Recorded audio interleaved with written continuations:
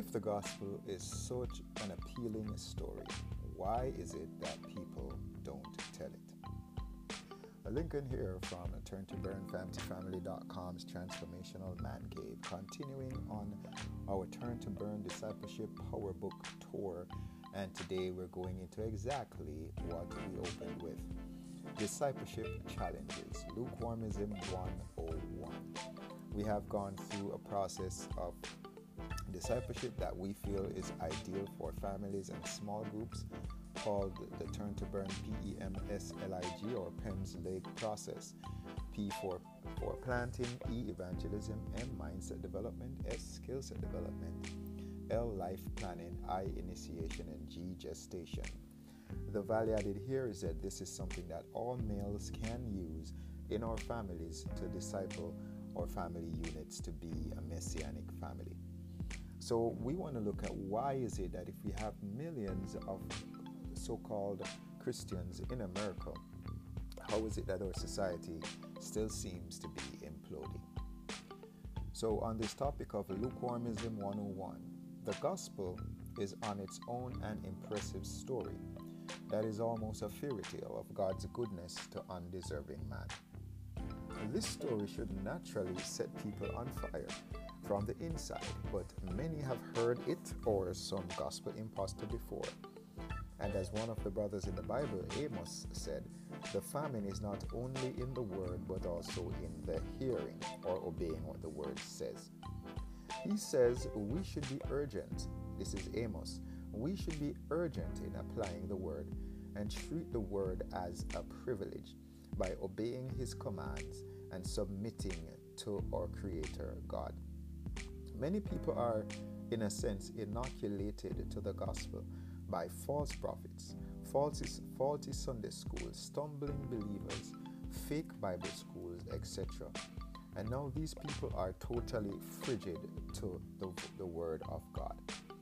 One central theme of the Turn to Burn Discipleship Power Book is that the believer in Christ is always a zealous, intense, and passionate evangelist or a nukewarmist in his family and community, where nuke here implies nuclear, that is, the second most fervent known energy behind love. Now we want at Famty Family to create disciples with nuclear or contagious or radioactive and explosive relationships with Christ. Firstly, as we are confident that a genuine nuclear intimacy with the Mastodon Jesus Christ is magnetic and contagious, and John 12 verses 32 in the Holy Bible tells us that there must and can be a transition to nukewarmism and a cessation of lukewarmism. A compromising or lukewarm Christian is like an orange seedling that wants to grow up to be half an orange. Lukewarmism is the desire to grow up to be a baby. A lukewarm glass of water is one that takes the temperature of the room it's in and has no genuine temperature of its own. That is, in a cold room it's cold and vice versa. Christians do not conform to the world, but transform it and bring the kingdom of heaven in their families and communities. We are called to be more than our environment.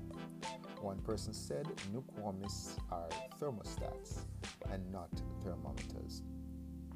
The label lukewarm Christian, aka a lukewarmist, is an oxymoron dichotomy or an illogical contrast. Example, a bathroom fisherman or a ground pilot or an honest, unsaved politician.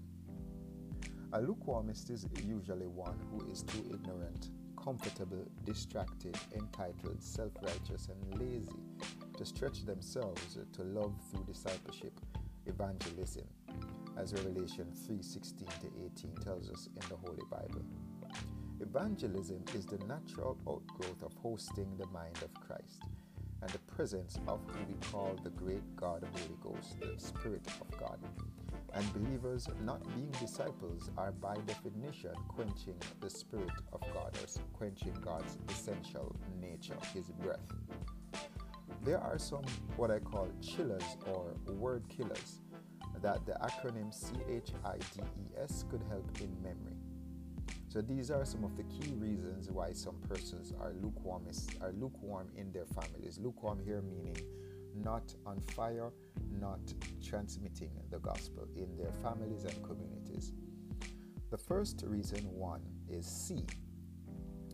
They're carnal. They are too caught up in the preservation of flesh and making a carnal living to burn for God. See Matthew 13:22, Luke 12 verses 13 to 23, and 2 Timothy 2 verse 4. These are biblical references in the Holy Bible. Now, carnality refers to the dominance of flesh or physical needs and cares over spiritual awareness, where man was made to be the reverse. Man was made to be spiritually aware and conscious, dominantly, and secondly, to be aware of his physical needs. Carnality leads man to be fear-filled and care-filled, and stifle his passion for God in his family and his community.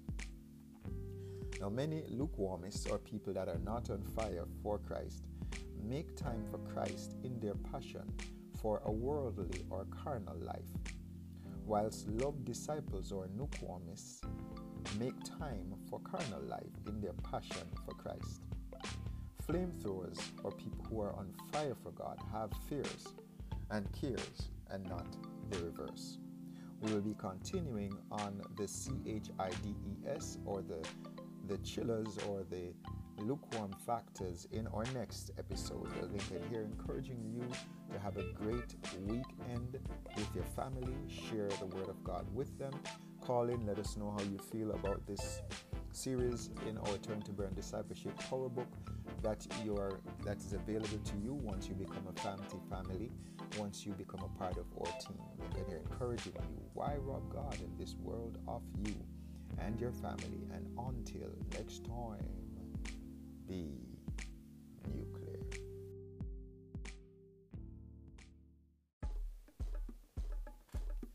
Join the FAMT Institute for only $60 per month for the Messianic Kid, Messianic Teen, and Messianic Adult mentoring programs, and $250 per month for the Messianic Family Program.